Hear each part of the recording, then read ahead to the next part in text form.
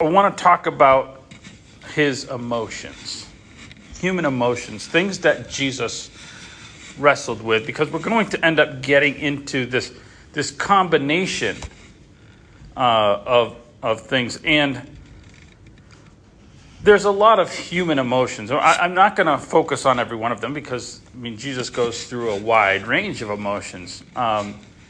There are a lot of emotions that Jesus expresses that could be seen through his divinity.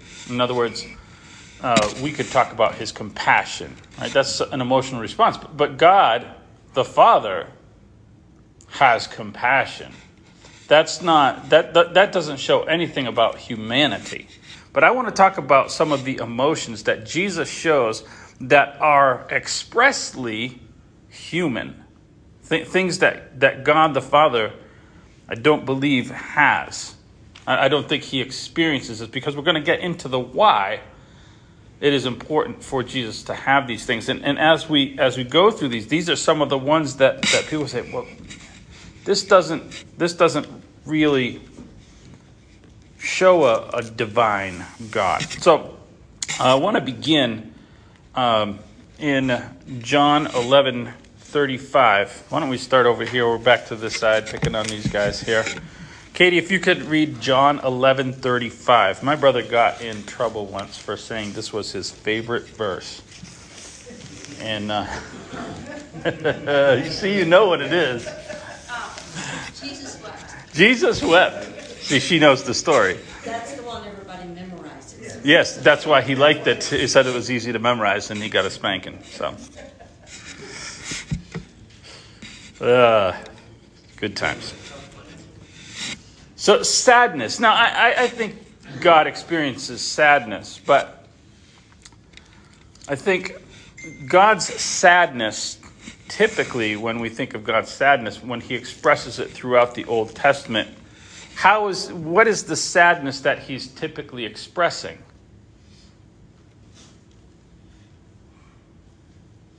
Disappointment, sadness? Okay, disappointment. In what? And why? They failed him. He went and had higher expectations of the people, and they let him down with their false gods and everything else. Okay, it's always around spiritual things, isn't it? Up until John 11:35. Then God expresses, in human form, Christ expresses profound sadness, expressed through human means, tears. And what is this sadness over? Lazarus. Okay. I thought he was sad because of their lack of faith that he was not able to. That's possible, but that's not his. He's expressed things at people's lack of faith before, and it's never come out this way. It's not to say that we always do the same thing from the same, like, okay, I'm sad, I'm going to do this thing. We do different things. So That was caused by the loss of yeah, Lazarus. okay. Like he knows he's going to raise him from the dead, of course, but seeing the human reaction from his sisters and all that. Okay. What precedes this sentence, this statement about Jesus? What's going on? If you had only been here, my brother would not have died. Yeah. He was the Christ. Okay. So, do you think he felt personal hurt at this statement? I think as a human, I think he felt personally hurt by this statement. But he felt like he made a mistake by killing that other person first before he got to him. I don't know if he felt he made a mistake, because we crossed the line into, does God know he's doing right things, you know? I think he was extremely close in a personal way Right. to Martha, Mary, and Lazarus. And Lazarus, I think so. More than any other Right. family Yeah. there. Yeah. So I think there's a lot of things going on. I think the personal hurt at, like, I thought we were friends, kind of maybe like almost not a betrayal, but that cuts pretty deep.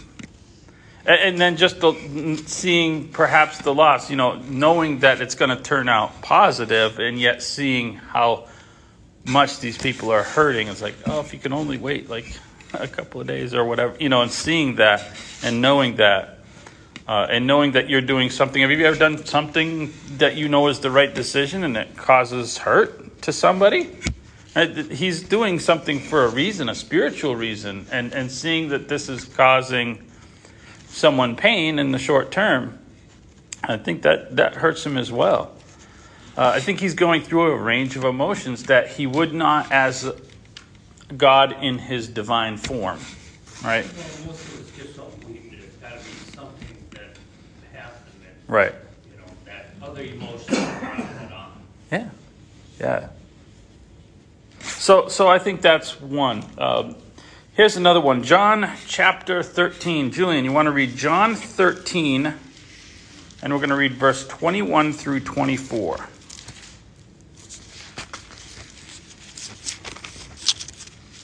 After he had said this, Jesus was troubled in spirit and testified, I tell you the truth, one of you is going to betray me. Through 24. His disciples stared at one another at a loss to know which of them he meant. One of them, the disciple whom Jesus loved, was reclining next to him. Simon Peter motioned to this disciple and said, ask him which one he means. I see two things that are interesting emotionally in here. One may be more obvious than the other. What do you see in this about Jesus?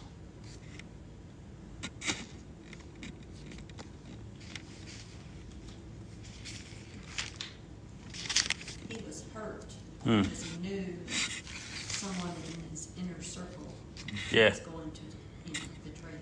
Yeah, I think there's almost an anxiety when he says this, over that. Like, this has been a buddy.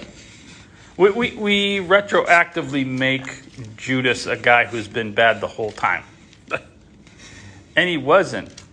That fact is borne out by the idea that nobody, they didn't jump on and go, oh, that's Judas. No one said that. You're like, was it me? Judas, I think at one point was genuine and somewhere went off. Whatever, there's any number of theories as to why, but it's hard to be with someone constantly, I would think, for 3 years and not know if they were faking it the whole time. On a daily basis and not think something's up. And no one thought anything was up with this guy. So I think he was genuine. So if he wasn't, it would be, I think, easy for Jesus to go, yeah, well, he's gone. Well, in 27 it says that Satan entered him after Jesus pointed him off. Yeah. It's like he finally let himself kick over into, I'm gone. And also because Jesus knew the outcome. Yeah. So even though salvation and forgiveness and all that's available to everybody, Yeah. Jesus knew he was going to not accept that could be true after what he Yeah. was going to hang himself in. Yeah, he sees the Kill whole himself. So that picture. would be troubling for the Yeah. Son of God, for sure. Like it should be to all of us. Yeah. Someone's lost. So there's this anxiety going on. What else happens in this story? There's a reference in here that. Finds out that they're the disciple he loved. Okay. Doesn't he love all the disciples, do you think? So why does John get this? But John is writing it too. John's writing it.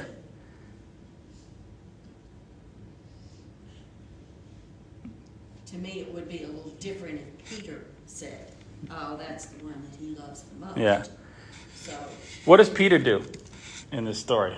Verses of John. To do what? Why not? he figured Jesus would tell John. Oh, see, It's like his best friend. Jesus has a best friend. Well, I thought there was no partiality with God. Well, there isn't. Spiritually, there isn't. You can be impartial and still have a best buddy. And I think Jesus had a best buddy.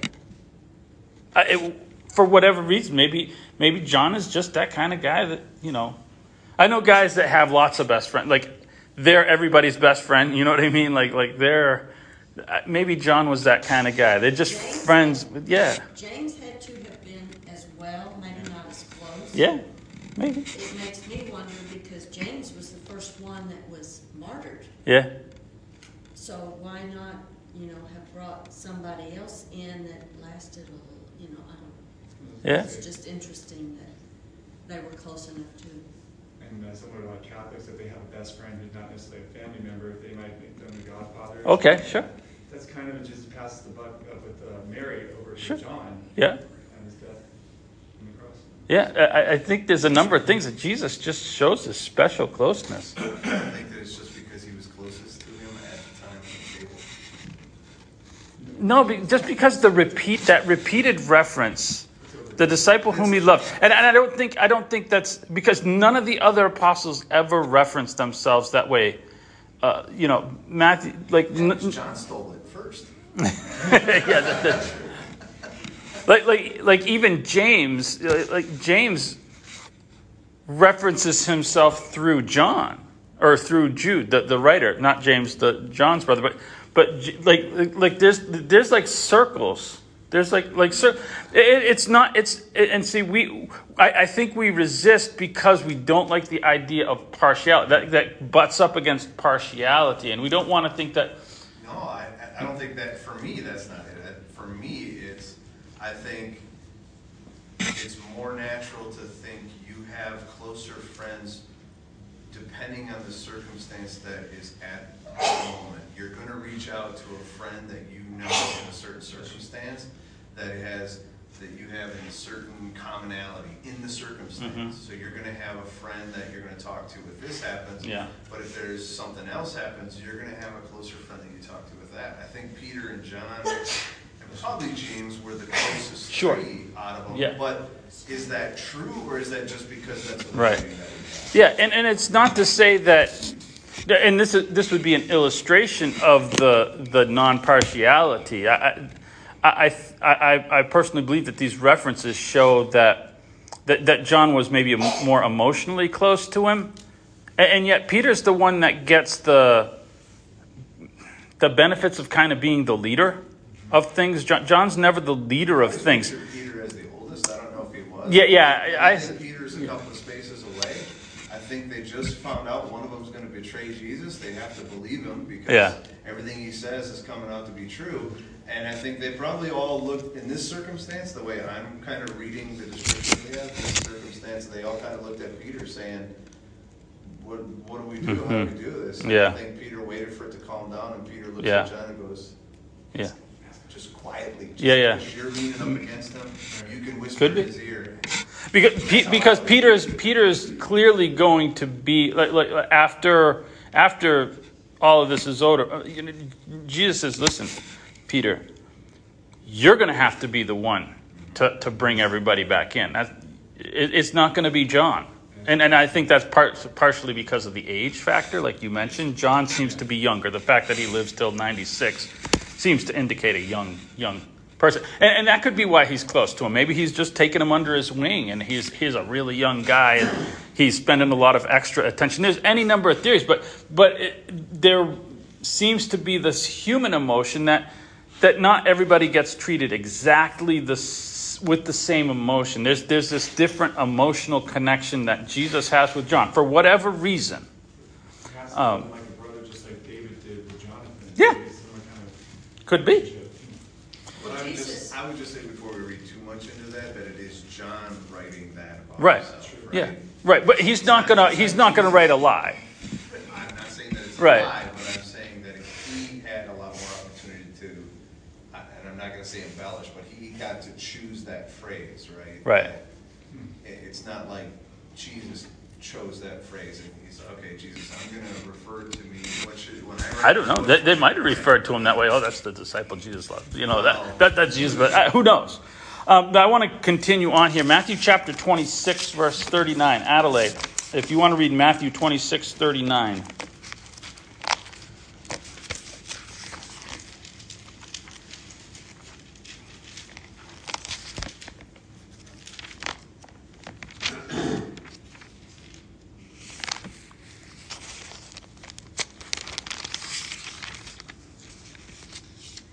Do you think she should read 38 also, just in my opinion? Sure. That fits too.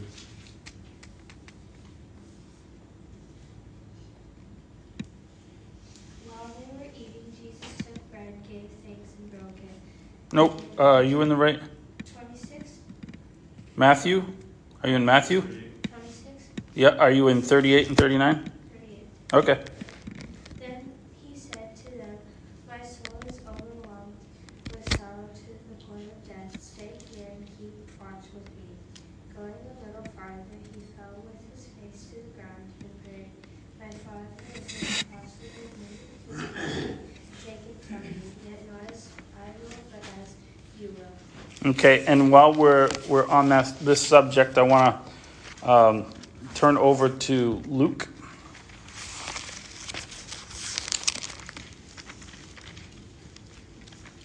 We're going to turn to chapter 22, I believe.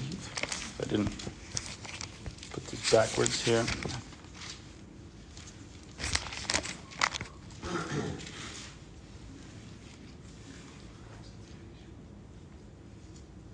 Yeah, Luke.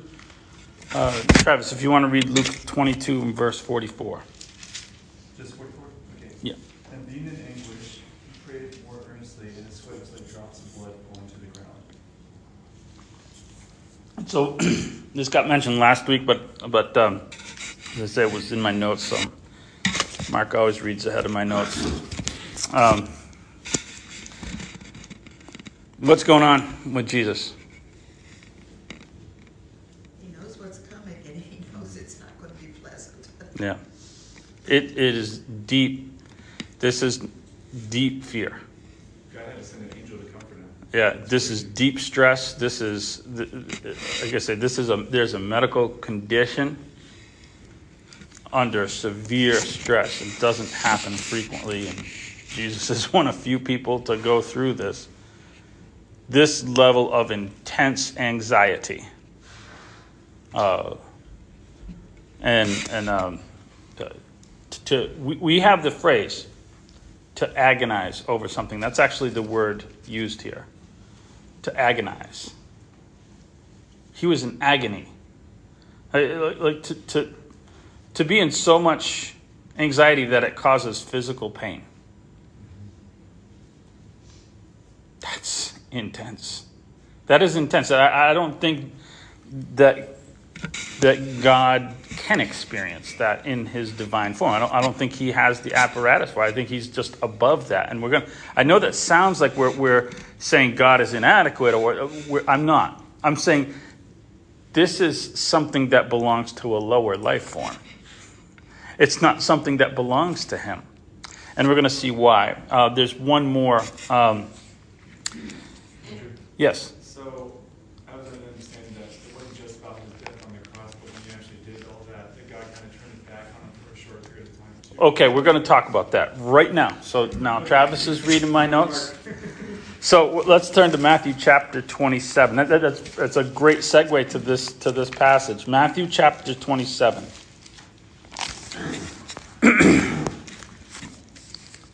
And someone read verse 45 and 46.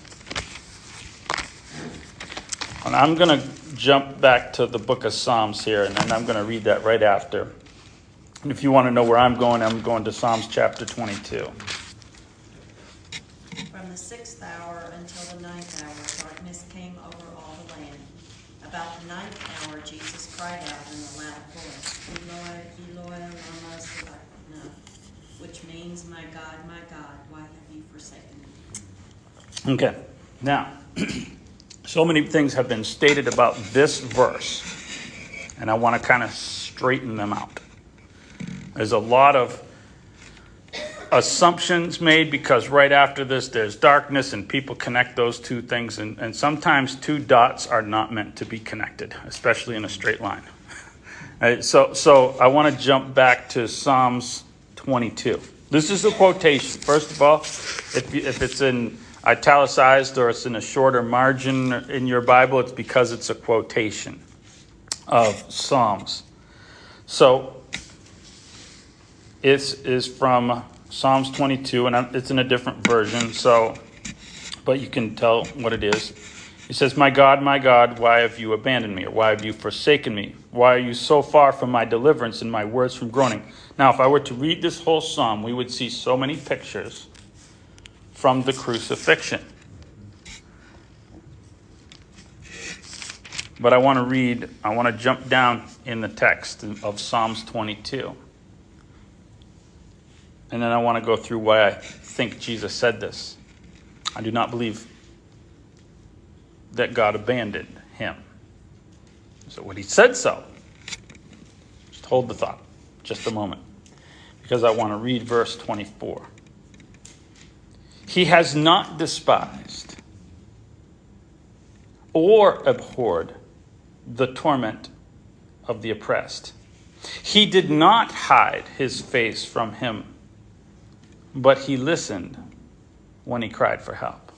This is kind of the starting of the wrap up of this whole text about the prophecy of Jesus on the cross. Do not believe that Jesus is expressing that God in factuality turned his face against Christ. Now, there's a lot of biological things I'd go through, but that's not the point. I think the point is he had those feelings of it.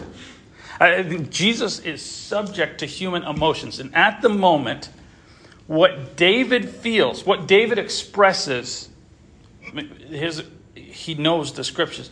This statement speaks to Christ in terms of what he's feeling. Have you ever known something to be one way and it feels the other way spiritually? Why is Jesus not subject to the same thing? He's a human. He's God, but he's in human form. And he is subject to all of these things that we are subject to. God never turned his face on Christ. That's prophetic. But that doesn't mean Jesus doesn't feel that way. Did you had a thought? I was wanting to ask you which chapter you were going to read Yeah. out of some Psalms. I will say this. You said this is in italics, and it is. Yeah. Generally, when it is in italics and it's in written form, it means he's saying it in a different language. Okay. And That might what be. this is. I mean, Yeah. I'm reading. Well, sure. That is true. Yeah. Is he's crying out to God. Yeah. He's He didn't want to right. go So through what he's going through. so he's quoting this. So right. So and you see it. He's quoting this in a different language. So I don't know if it's Aramaic. I don't know. Jesus spoke in Aramaic quite a bit. But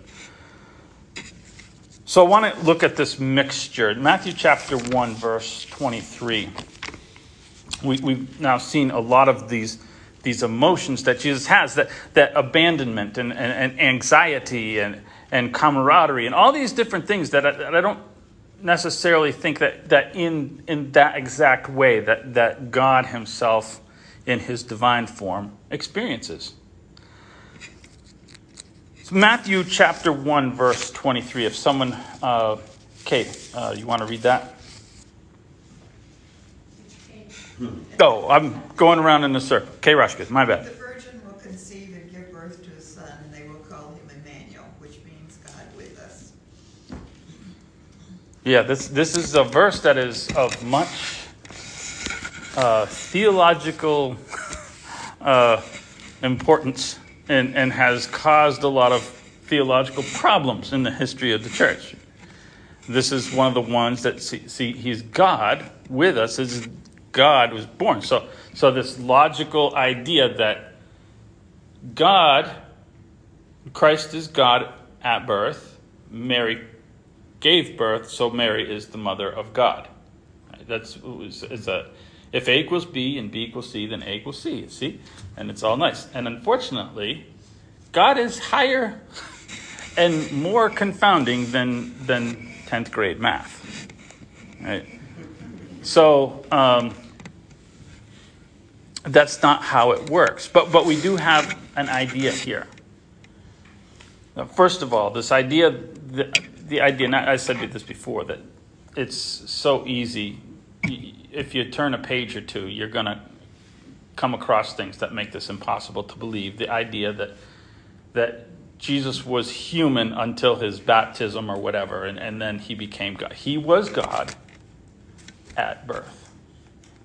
That is the way, however we explain that, however we come to be at peace with that, and theologically, that's where we've got to get to. We know that too because at age 12, he was in the temple with some of the highest educated people in the law, and he was debating the law. And beyond debating, after 3 days, they were just straight out asking him questions. They gave up any, we recognize that you're the smartest guy in the room and you're 12, which means you really haven't started your formal training. That's kind of a miracle. Now, to be fair to those people who have that view, miracles don't mean you're divine, because the apostles did miracles too. So theoretically, that could be a sign that he just had a miracle, whatever. But it is certainly amazing. That event has so many details in it. When this argument came up, Augustine was the one who presented it. Augustine, the father of many lies, though he meant well. He just came he came to the Bible from a pagan background, so he brought a lot of those biases to the Bible. And that's, unfortunately, he's fathered many religions. Many things have splintered off from him. Many viewpoints have splintered off from him. And so his reference is that Jesus is, that Mary is the mother of God, what they call the Theotokos, and the God bearer. And so there was this dispute. A man named Nestorius said, he's arguing. Well, Augustine was a better arguer, apparently, because they won. And they had a council over this, because Nestorius is saying, this is not true. Now, Nestorius had some of his own kind of ideas over on the other end of things. But Nestorius made a prediction, and it's a very accurate prediction. He said, if we call Mary the mother of God today, we will worship her as a goddess tomorrow. In France, there are more shrines dedicated to Mary than there are to Jesus. There's an idea within Catholicism that says that if you pray to Mary, Mary says, hey God, hey Jesus, you pay attention to this one. This prayer is important. Like, what? She's a goddess. Maybe not by that name, but she's a goddess in Catholicism. Why? Because she's the mother of God that's a pretty high important standard. That's a position to have. She's almost above Jesus. She's so there are so many heretical views. She's in their liturgy. She is called the mediatrix. That's like mediator, but the female form. They said when Jesus died, she died. Like spiritually, for us. So in Jesus' death, she dies for us. It's like they've just kind of stapled her in the back of the book there. There are so many horrific things that come from this. That's not what this was intended to say. That's not the point of these verses.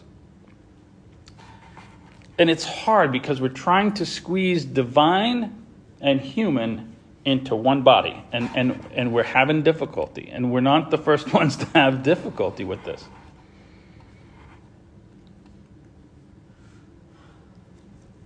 Luke chapter 1, verse 43 through 45 is another interesting one. Becky, if you want to read that. Luke 1, 43 through 45.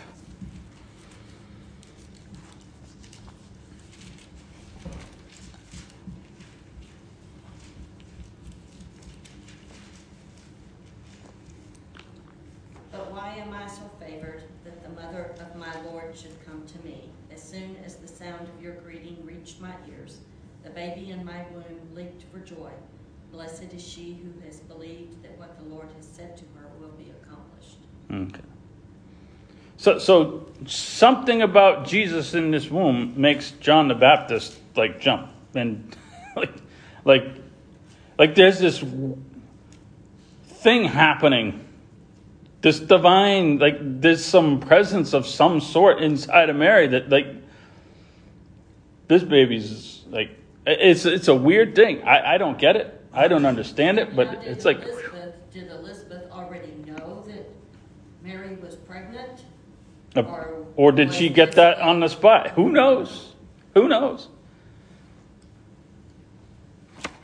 I would mention that Elizabeth was told that Mary was going to be there. Yeah, I mean, but But whether she knew she was pregnant. yeah, that's, see, because Mary's likely coming to help Elizabeth. Here's an old lady who's pregnant. She's come, like all of a sudden, guess what? I'm pregnant now too. And the time frame is she can't even be showing yet, because there's 6 months between John and she stays a couple months before the birth. So she's a month or two at the most into this pregnancy.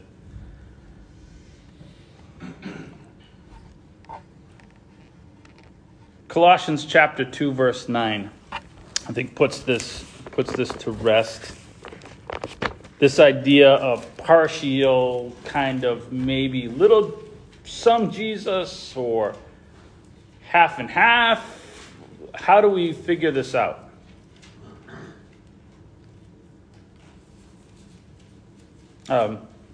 Bonnie, you want to read Colossians chapter 2 verse 9? For in Christ all the fullness of the deity lives in bodily form. All of it. He was not 50% human, 50%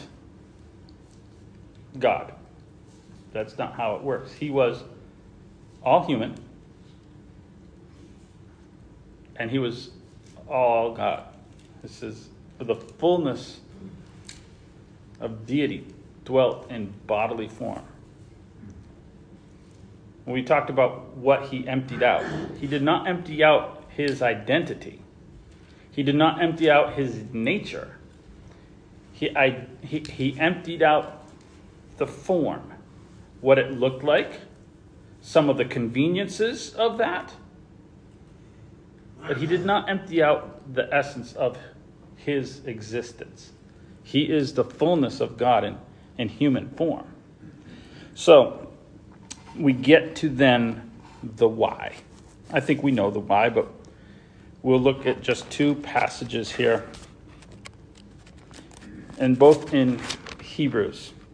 Tim, you want to read Hebrews 10:5? Just snuck in the door. I'm gonna nail you here. I don't even have it yet. Okay, we'll skip you. Play on the spot. Ray, you want to take Hebrews chapter 10, verse 5?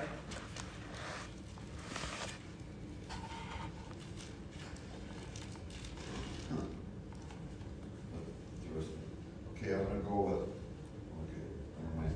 Therefore, when he came into the world, he said, sacrifice and offering you did not desire, but a body you have prepared for me.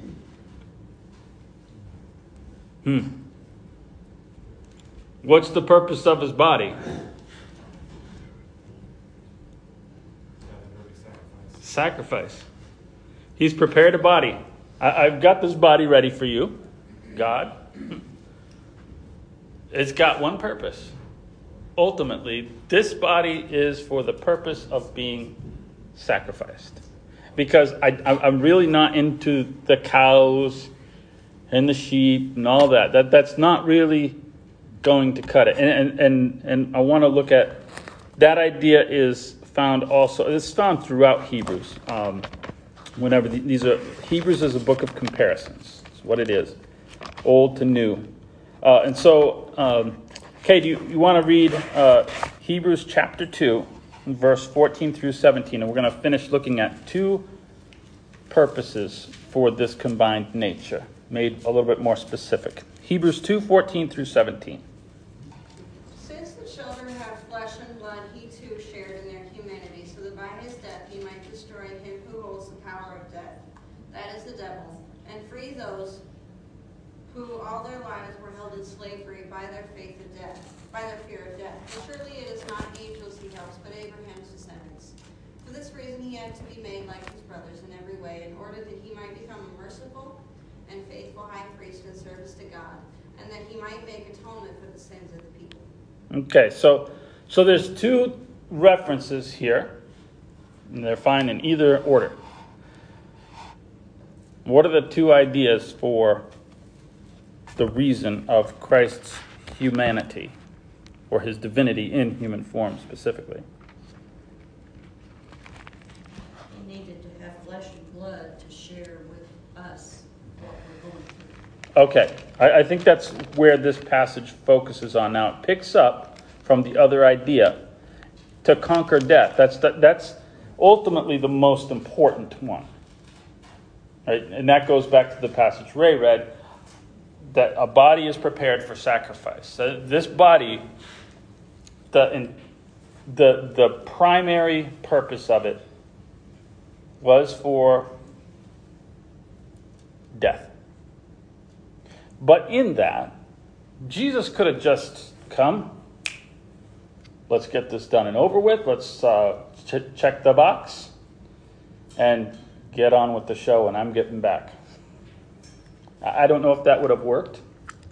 According to the plan, whatever God wanted to work was going to work. Yeah, but didn't he destroy the devil's power over death? Right. So that's what I'm saying. So he could have done that all with death and resurrection. He could have done okay, I'm going to go down there Friday. I'll be back Sunday.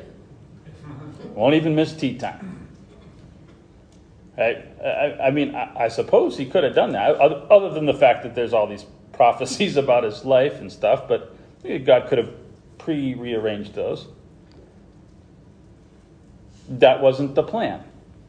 God wanted more than that in his body. So before the ultimate objective, which is the death and resurrection, he's got these other things along the way that he wants Christ to accomplish in a human form. And that's not the ultimate goal. That's not the most important thing. This text kind of focuses on the continual life of suffering,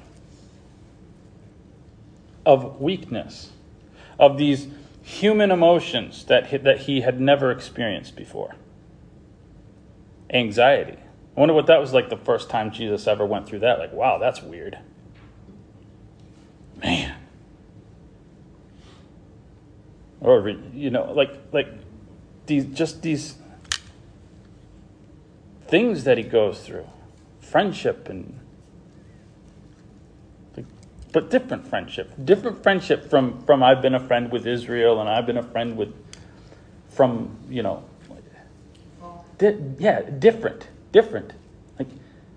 And it's making it meaningful. I think it's making it meaningful to him personally, but for us. God's just kind of got that out of league vibe to him where we can't really fully relate to him because he's not human in that sense. But right. Jesus, for the first time, we see someone who's suffered, who gone through the same temptations that we have. Right. It makes him more relatable, and we can connect with him in a way we can never do with the right.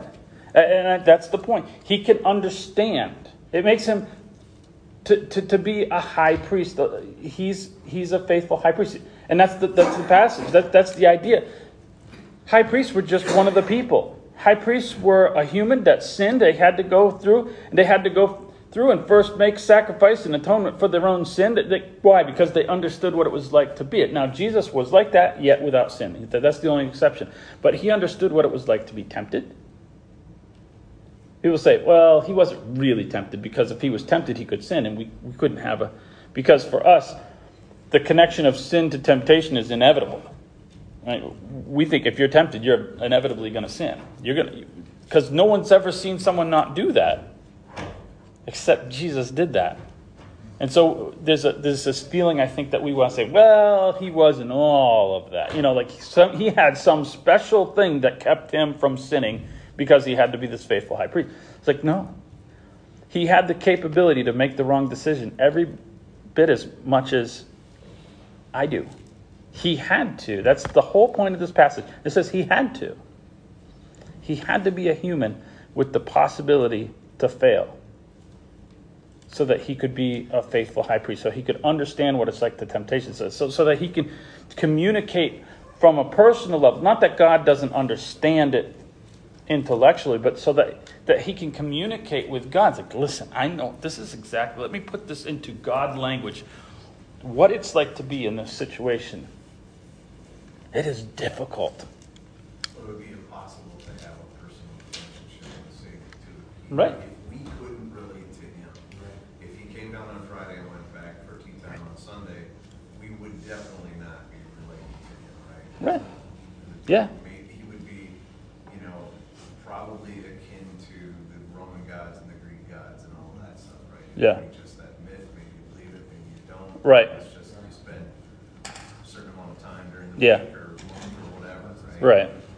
Yeah, I agree.